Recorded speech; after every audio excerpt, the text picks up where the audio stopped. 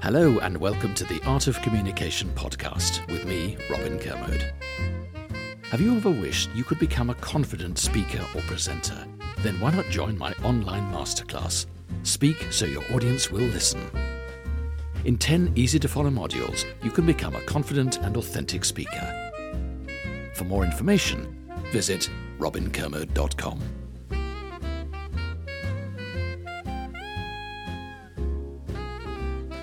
Hello, it's Sian, Hansen, and we're here with another Art of Communication podcast with Robin Kermode. Hello. And we're going to talk about how to be a host. So what events are we talking about in this podcast? What are we hosting?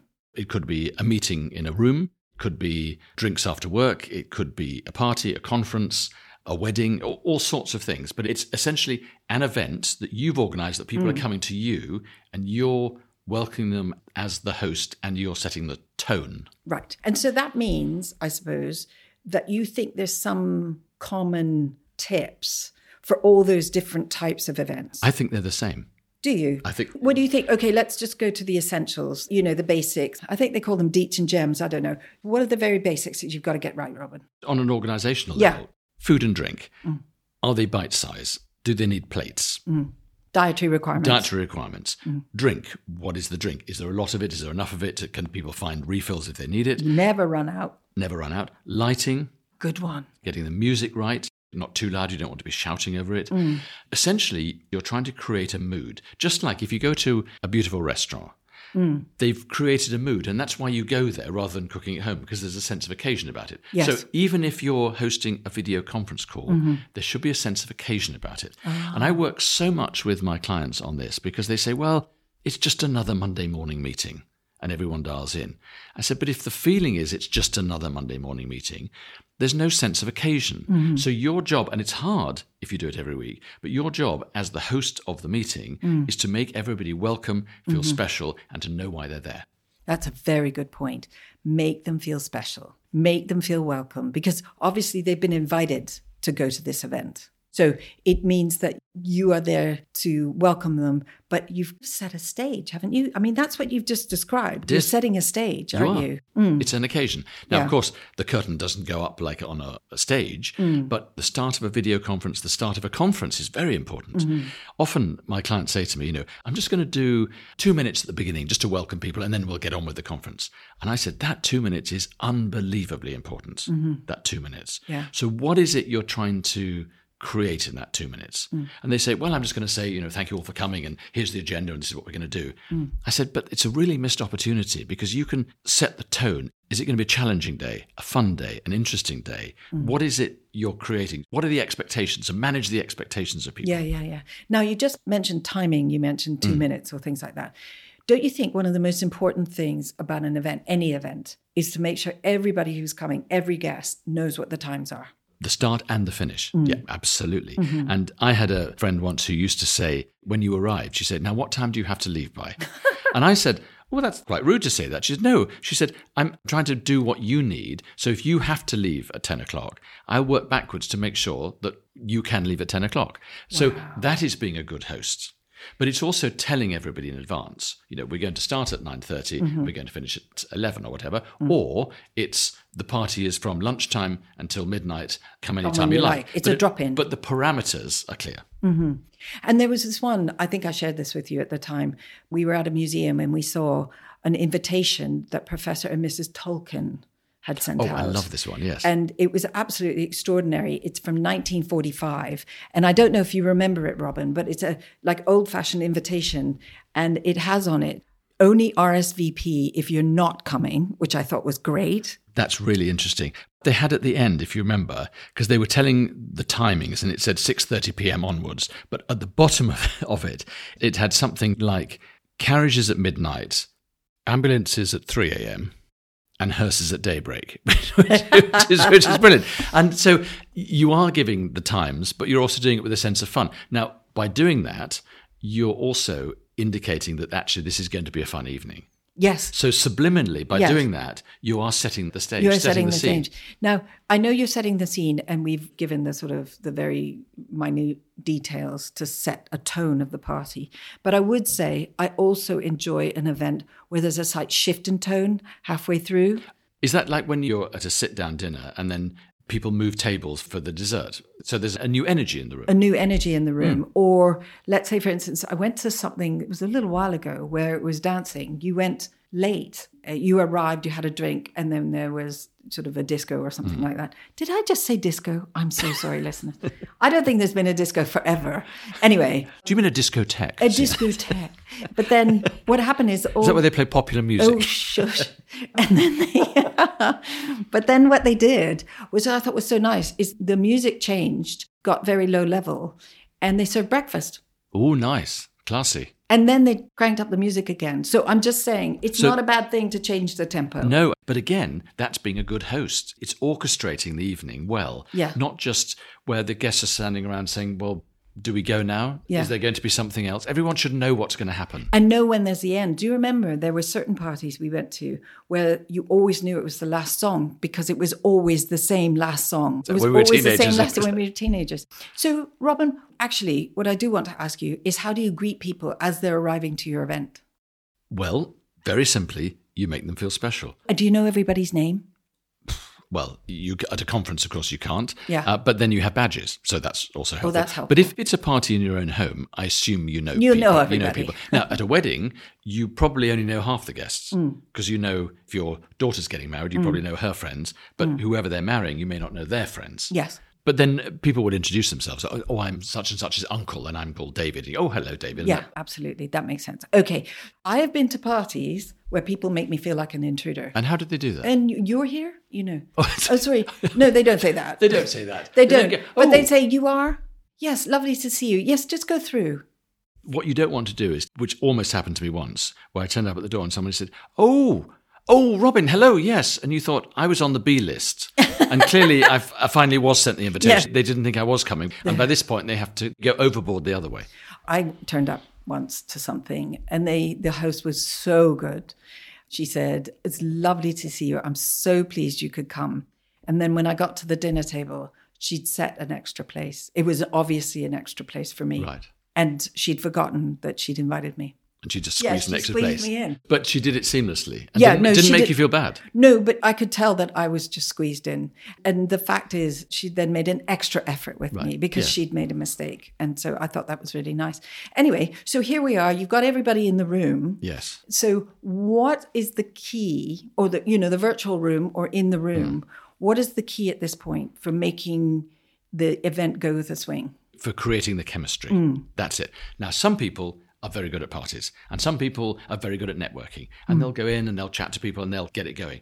Other people need a little bit of a nudge because maybe they're shy or they don't feel very comfortable with it. This is the real job of the host. So part of it is the organizational stuff, and now this is actually the nitty-gritty of being a host. Now, you're one of the best hosts I've ever seen. You're really, really good at it. So what are your key tips to creating that chemistry where people are maybe around the edge of the room, they're just not quite joining in?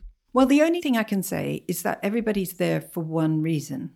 Otherwise, they wouldn't be there. You're celebrating a birthday, or you're celebrating a graduation, or whatever it is. A book launch or whatever it is. You're all there for a reason. And I always use that as the basis. So I feel everybody in the room should be able to talk to each other because they all have a common theme. Yes. So the first thing I'd say is, if you are a guest, help the host by being that person that walks up to strangers and says hello. Yes. And don't talk to the people you know. Or don't just talk to the people you know. And you've always said to me, even if it's not your party, act like the host. Definitely. Because actually, if you behave like the host, it gives you something to do. Yeah. So you go up to somebody and say, I see you haven't got a drink there. Can I get you a drink? Yeah. Now, nobody's asked you to do that, but it's a nice thing to do. And you start a conversation. Yeah. So that's what I do. I also look out for people who need help. So what happens is sometimes, and if you're a host, you don't have to not engage with all your guests and not have nice conversations and catch up with them.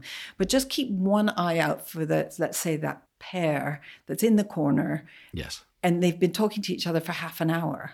And what you want to do is just go and bust it up. And I know that sounds like an aggressive hostess, but you don't have to do it that way. You can just grab one of your best friends and say, oh, I need your help over here. Yes. And then just introduce your best friend, get somebody to move the other person away, just so they mix it up a bit. A group forming. And is that what you call, because you once said to me about having sub-hosts.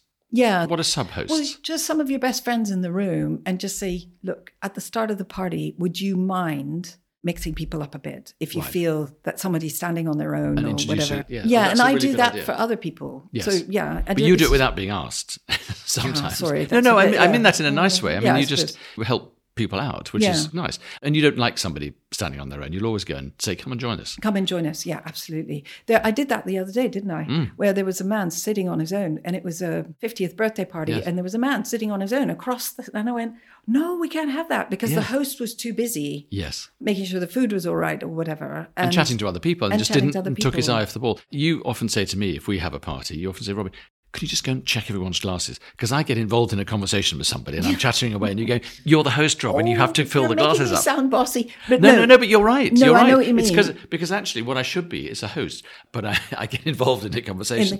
Yeah. But that is a key, actually. It's funny you should bring that up.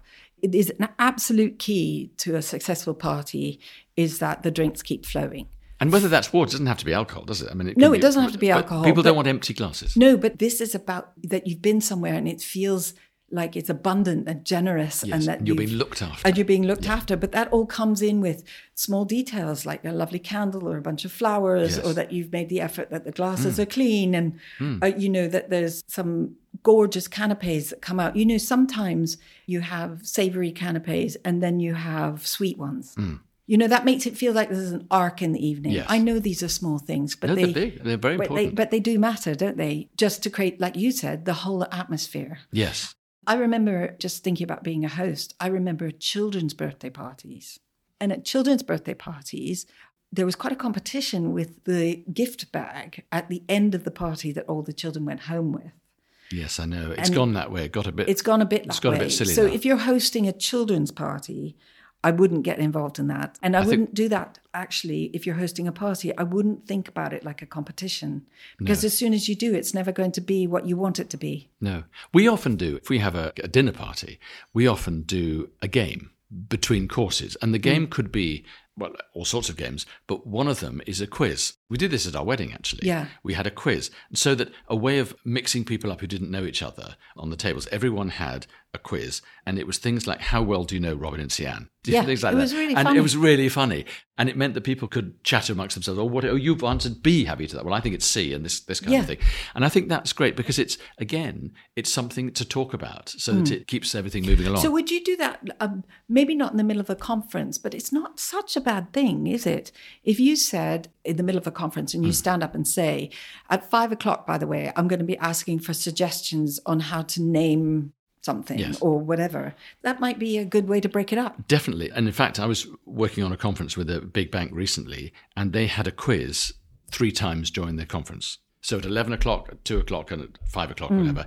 And they said, right, okay, quiz time now. And here's the next quiz. And it was fingers on the buzzer. So it was the first person to shout out the answer. Yeah. And they got a T-shirt. People love the idea of trying to win something.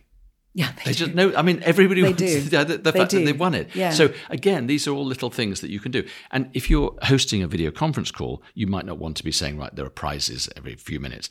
But what you can do is pick people out. And you can say, can we have a shout out to Charlotte here? I thought she was fantastic what she did. That was brilliant.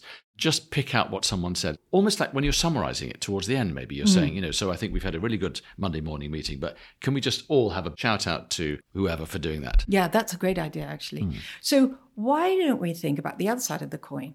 What about you've been to an event and it's been hosted really badly?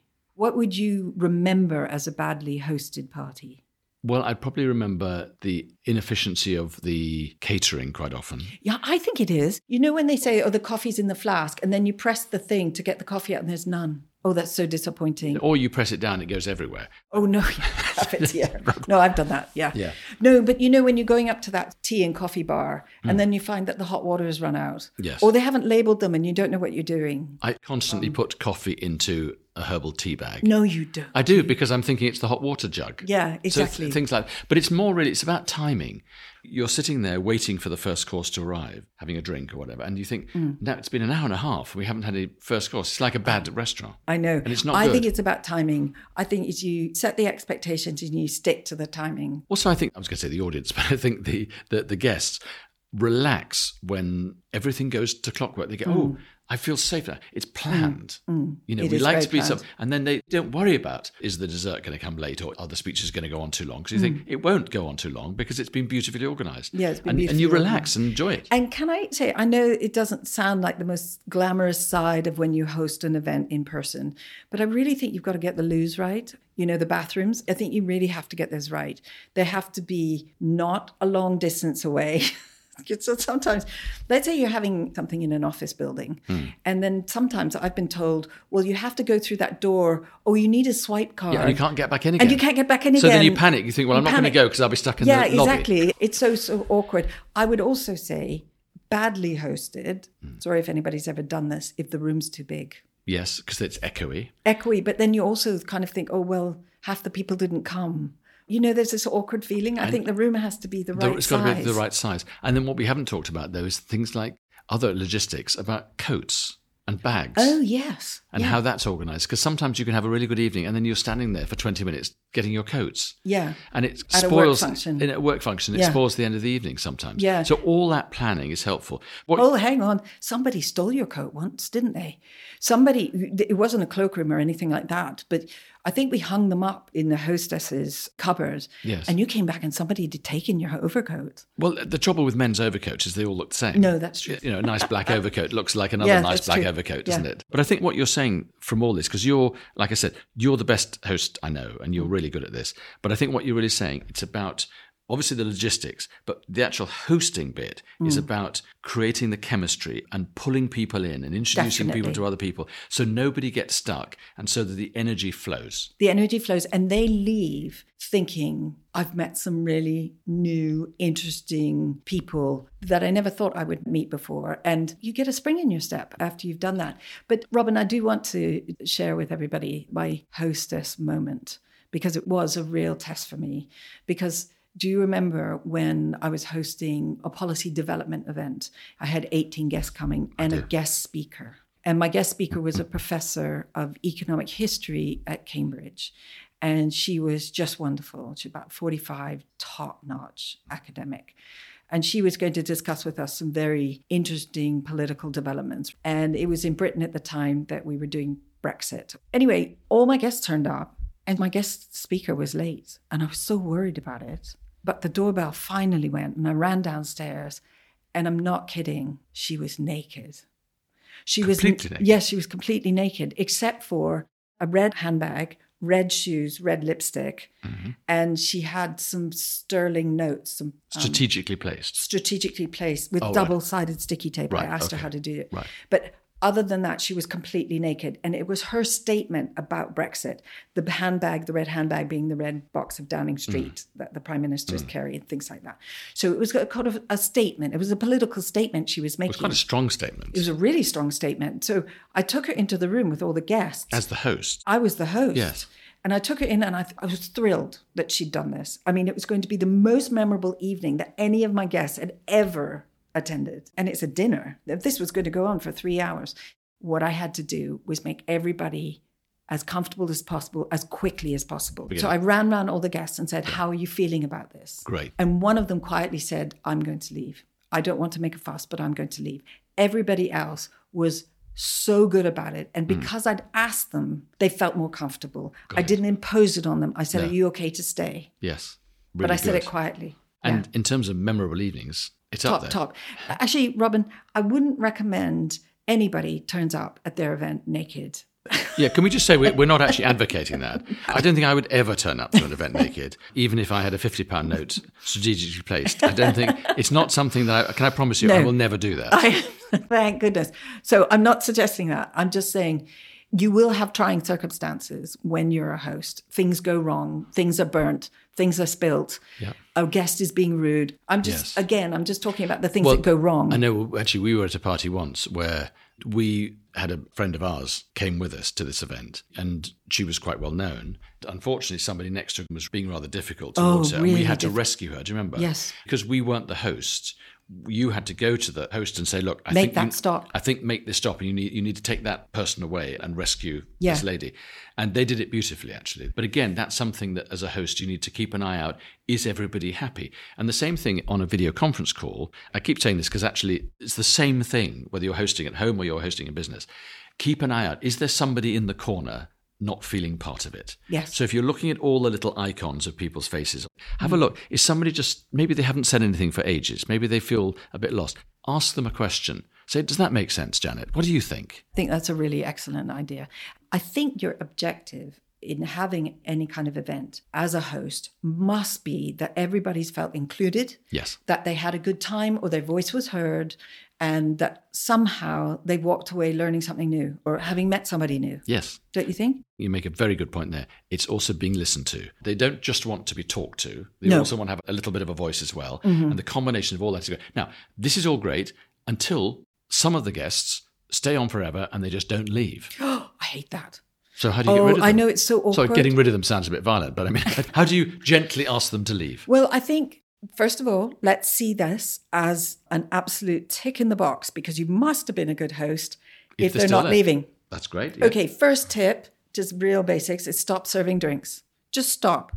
If they had an empty glass for a big half an hour, big 45 minutes, they get the hint. That's really good. And food as well. So it stops. Just stops. You can also turn off the music and you can up the lighting. All of those gently mean that people can leave. If you don't really want to do that, I think you just have to stick it out. Or would you say something? If it was a party at our own home, I think we would probably stick it out. Yeah. Because we're not the kind of people to throw people out. If it's a small group that you know really well, the kind of kitchen supper, you can say to people, look, I've got a really early start. You know, we had a lovely evening, and everyone was like, of course, no problem at all. Yeah. And that would be fine. It's harder on a bigger event, you know, where people have traveled maybe to a wedding or something. It's quite hard to move them on. But in a work event, I think the timing is really important because everyone now has back-to-back meetings. So if you have a meeting in person in a room or a meeting on video, if you say you're going to finish at 11, you have to finish at 10 to 11 because people have to get time to get to the next meeting. Yes, absolutely right.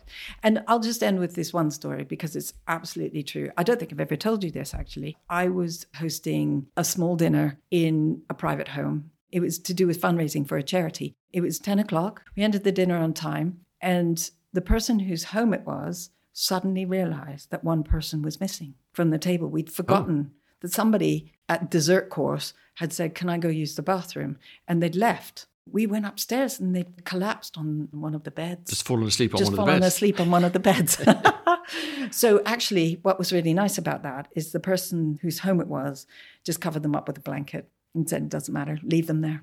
Wow. The big guess here, and I'll leave everybody wondering about this, if you've attended a small fundraising event and you've collapsed and fallen asleep on the bed, do you expect them to give a donation or not? I think they'd expect to give a double donation. I'm just going to leave you hanging because I know what happened. All right. Well, thank you so much, Robin. Can I just say, we love hosting events, don't we? We love it. And we plan a lot. Even if it's a kitchen supper, we plan. We plan a lot. Thank you for joining us. We have so much fun in these conversations. I hope you do too. Thank you again, Robin. I'm off to plan my next event. Have you ever wished you could become a confident speaker or presenter? Then why not join my online masterclass, Speak So Your Audience Will Listen. In 10 easy-to-follow modules, you can become a confident and authentic speaker. For more information, visit robinkermode.com.